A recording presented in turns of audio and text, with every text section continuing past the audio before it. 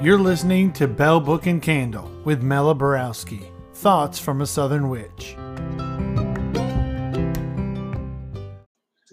Should have studied witchcraft. Should have learned to ride a broom. So me and my black cat could fly through the skies underneath the moon.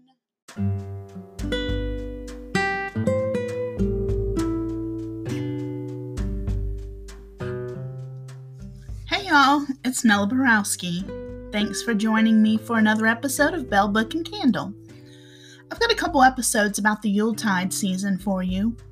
And this particular episode is going to be all about the origins of these winter holidays. Every culture has some sort of winter holidays, many if not most religions as well. And we can think about Christmas, Hanukkah, Three Kings Day, Krampusnacht, Las Posadas, Eid al-Adha, Winter Solstice, Yule, St. Lucia's Day, St. Nicholas Day, Kwanzaa, Diwali, Omisoka, Boxing Day, the longest night, Pancha Ganapati, Modra Night, which is Mother's Night, Saturnalia. That's just to name a few. Most winter holidays, no matter where they're from, have a root of celebrating light or the return of light of the winter solstice time. Many have gift-giving and rituals of warmth and healing. Yule or winter solstice is when we celebrate the return of light. The battle of the Holly King and the Oak King occurs. The Holly King is old and graying, and he represents the darkness. The Oak King, young and strong, is able to defeat him, representing the light. In fact, just in case you aren't familiar, let's hear the story.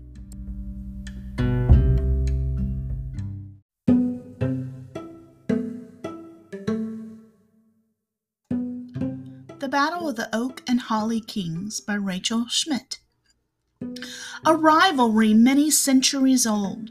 Since ancient times the tales were told of two great kings, one dark and one light, who twice a year would heroically fight. The Holly King, the darker one, ruled the winter, the dimming sun, while the King of Oak was vibrant and bright. He reigned over summer, the sun's growing light. At Yule they would battle. 'Twas an inspiring scene, and the victory would go to the mighty Oak King. But at midsummer's time, with the sun at its peak, the Holly King would win. The Oak King grew weak. And so it went on year after year, and the story was told to all who could hear. So honor the Oak King in summer, when the sun's light is warm, and the Holly King in winter, and the swirling snowstorms.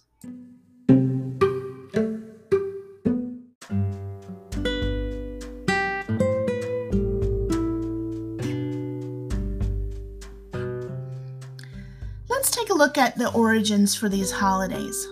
And as expected, these winter holidays do not originate with Christmas. It goes back a lot longer than that. So 4,000 years ago in Egypt, the birth of the sun god Horus was celebrated. It lasted 12 days. Greenery was used to decorate, especially palm fronds, with exactly 12 fronds. I really think this is cool. They used a 12-month calendar, and the palm branches with 12 fronds were important because every month a branch produced one frond. So a 12-frond branch had been created for the past 12 months. Now, other cultures, seeing the success of the Egyptians, adopted their customs, but they changed the names. So the Babylonians called it Zadmuk, and they honored the sun god Marduk. The Persians got in and introduced a time when slaves and masters changed places, and a mock king was crowned. Grudges and debts were forgiven. In the Greek version, we have Zeus and Kronos. And then the Romans took it and replaced Jupiter for Zeus and Saturn for Kronos. To honor Saturn, Saturnalia was created.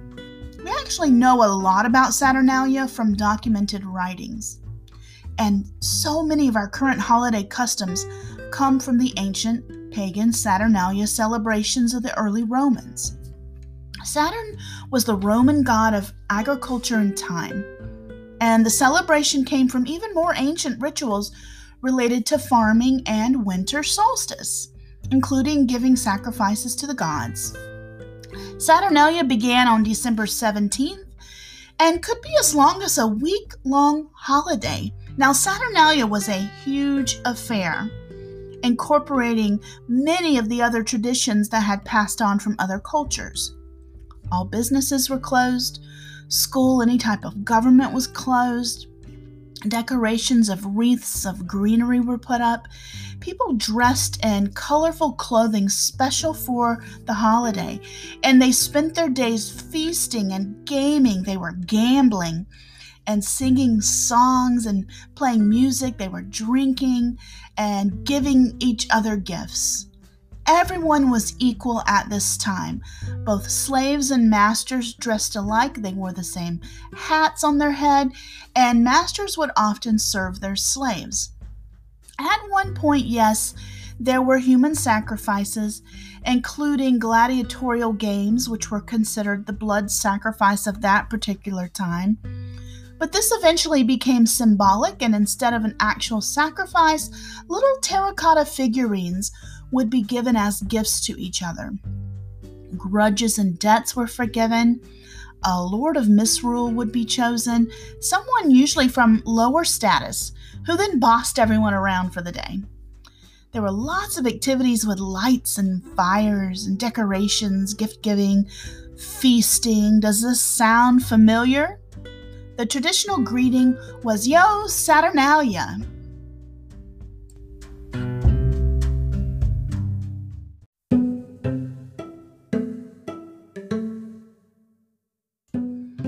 This is a prayer from a Saturnalia ritual from the Temple of Athena blog on WordPress. Hail, great Saturnus, first king of the world, father of mighty Jupiter. Under Saturn's rule, it was a golden age. There was no war, no weapons, no need to lock your house at night, no need for laws or governance. The earth yielded her bounty of her own accord, and people shared in goodwill with no greed or avarice. When Jupiter conquered, the Silver Age began, and the earth began to withhold her gifts. Exiled Saturn, overthrown, who came to Italia in secret, hiding from his son. He who ruled Romans before there was a Rome. It was Saturn who taught the native Latins the way of the plow, who established the cycles of planting, nurturing, reaping, and planting again. Jovial Saturn gave his knowledge freely, making life easier for mortal kind. The time of Saturnalia is the best of days, a short reliving of the golden age, when goodwill and abundance floods the hearts of man. And we must not forget Saturn's bountiful bride. The first day of Saturnalia belongs to her, the Opalia, plentiful goddess, lady of all grains, she who feeds the world. We honor you also, for although Saturn taught us the techniques of agriculture, without you, there would be nothing to grow.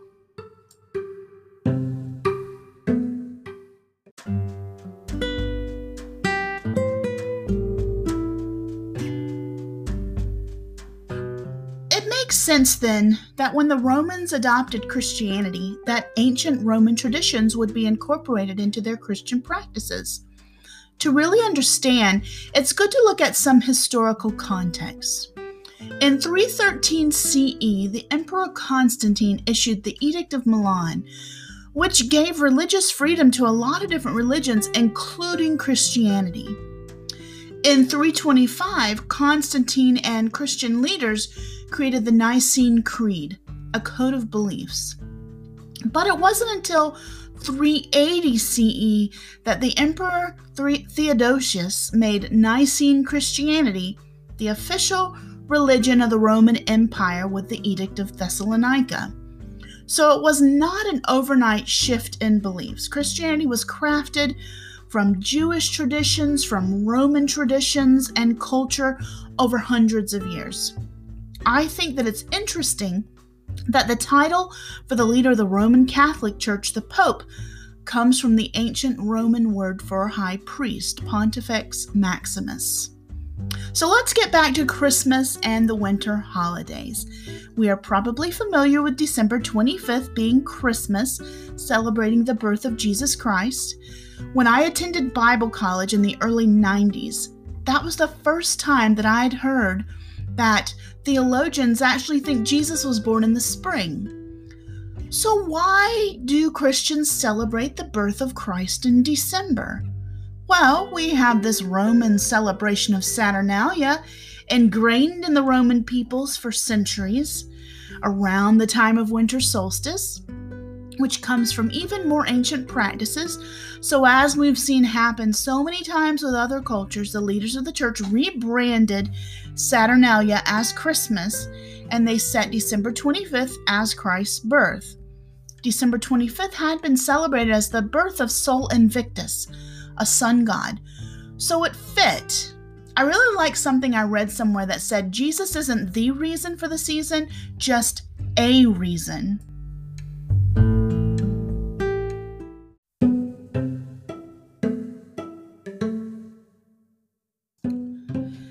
This is the Yule Prayer to the Sun Gods by Patty Wigington from the article 12 Pagan Prayers for Yule. Great sun, wheel of fire, sun god in your glory, hear me as I honor you on this, the shortest day of the year. Summer has gone past us by, the fields are dead and cold, all of earth sleeps in your absence. Even in the darkest times, you light the way for those who need a beacon of hope, of brightness shining in the night. Winter is here and the colder days coming. The fields are bare and the livestock thin. We light these candles in your honor, that you might gather your strength and bring life back to the world. O mighty sun above us, we ask you to return, to bring back to us the light and the warmth of your fire. Bring life back to earth. Bring light back to earth. Hail the sun.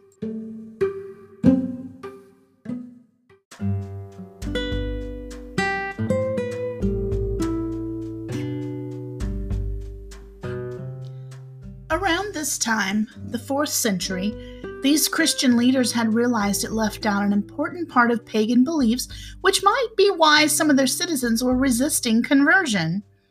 Paganism revolved around cycles, including birth, death, and rebirth. Up to this point, Christianity focused on the death and rebirth of Jesus, not his birth. They had nothing to compare to the popular mother goddesses that pagans loved. So, poof, they brought in a mother goddess in a sense, in the Virgin Mary, Mother of Christ. They called her Queen of Heaven, which is a title that Isis, an Egyptian goddess, held. Perhaps this was a way of getting those pesky Roman pagans who were resisting the change of the state religion to see, hey, look, we can still have fun as Christians. We've got all the fun Saturnalia stuff. Plus, if you realize hardly anyone could read, they were exclaiming a celebration of the birth of the sun, S-O-N. People might just assume that it was about the birth of the sun, S-U-N, already a part of solstice celebrations. And there you have it. Christmas is born, with the transformation of Saturnalia into Christmas, complete with all the gift-giving, candle lighting, feasting, gaming, singing, and drinking you can handle.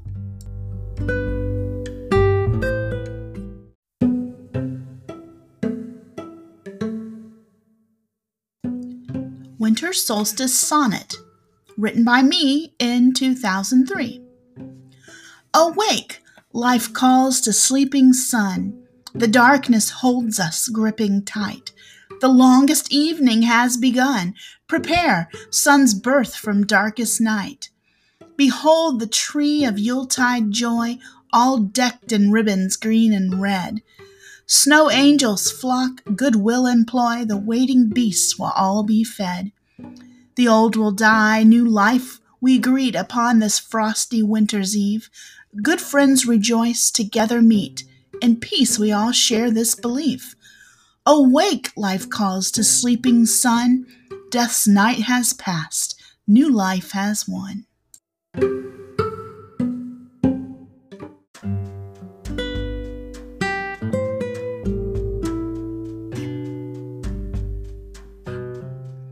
I want to talk about some specific symbols of this season and where they came from. So let's start with bells. The ancient pagans would use bells to drive away the demons of the cold and the dark. And holly, this is what I'm using to decorate for Yule in my home in 2020. It's been a rough year, and a Yule tree just wasn't in the budget this year. So greenery that I gathered out in the woods and beside my house is what we have. Holly is a great symbol of rebirth with its bright green leaves and red berries in the midst of winter, with winter symbolizing death. It's been used as a protection against negative entities as well as terrible weather. I have a female holly by my house that when we cleared the land, we did not cut down, but my mother, whose land is behind me, has a male holly out in her woods. You can tell if your holly tree is male or female because the female trees have the berries. There's a tradition that says that whatever variety you bring in the house first at the winter holidays shows who's going to rule the roost the next year. So I'm going to tell you right now, 2021 is going to be the year of Mela in the Borowski household. And y'all can let my husband and the others in my household know. So candles, fire, anything with fire is going to be about the sun, the light of the sun, the warmth of the sun. And fire takes away the winter's chill. So it was all about light. And some people even thought that lighting candles would urge the sun back into the sky. Now let's talk about candy canes. Peppermint leaf or tea has been a winter tradition for a long time, but it was actually an American candy maker that created the candy cane. The white symbolized the virgin birth, and it's shaped into a J for Jesus, and the red stripe symbolized Jesus' blood. And I read somewhere, and I can't remember where, but that candy canes would be given to children in church services to kind of keep them quiet. Carols came from the Catholic Church in the 4th century, but they grew from there. And in the 19th century, carols became more secular. Before that, they were pretty much strictly religious. Christmas cards. So in England in 1843, an artist designed a card and printed 1,000 copies.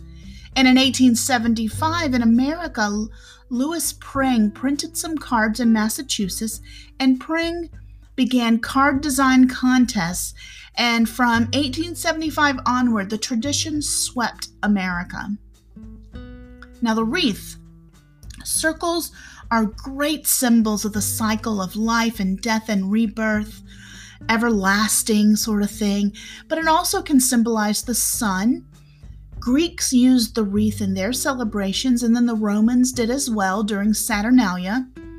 The Romans would also use wreaths to give us gifts to symbolize the never-ending qualities of friendship and goodwill.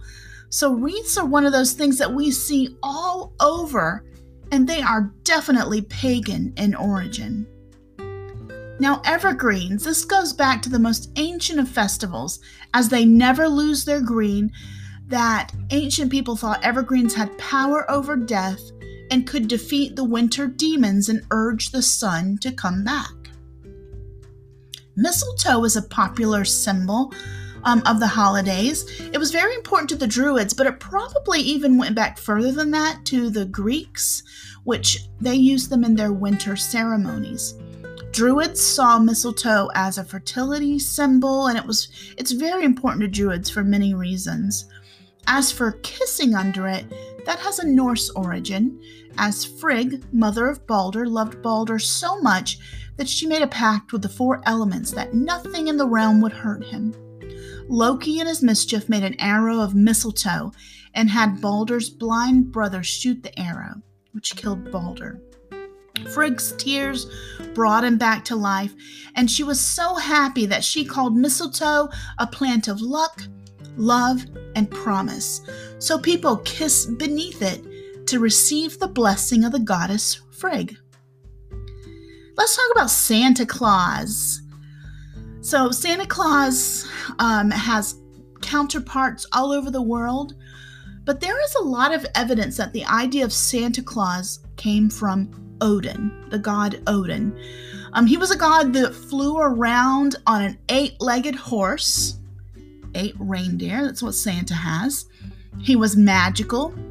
He had 2 ravens that brought him back all the happenings in the world, which is how he knew who was naughty and who was nice. And he was also called the King of Elves, and the elves would build magical items for him. Now, if that doesn't sound like Santa Claus, I don't know what does. Now, Santa coming down the chimney came from England. The Pilgrims brought it to America.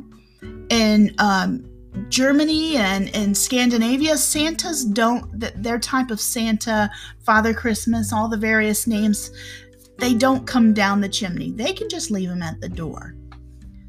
Snowflake. Now, that's an interesting symbol. And of course, you think about winter, you do think about snow.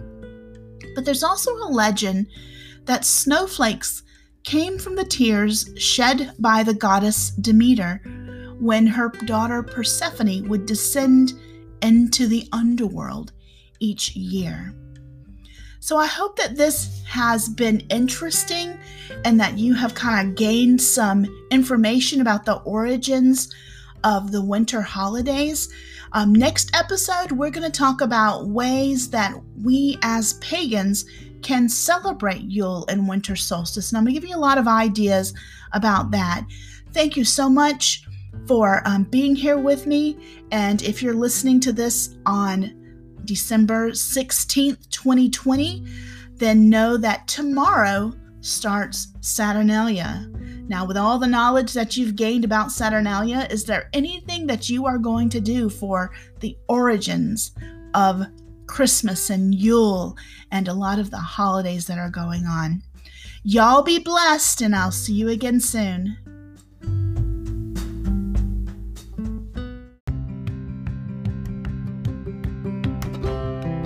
Thank you all for listening to Bell Book and Candle. You can follow Mela on Instagram and Facebook at Bell Book Candle SC. That's Bell, Belle, or become a patron at patreon.com/Bell Book Candle.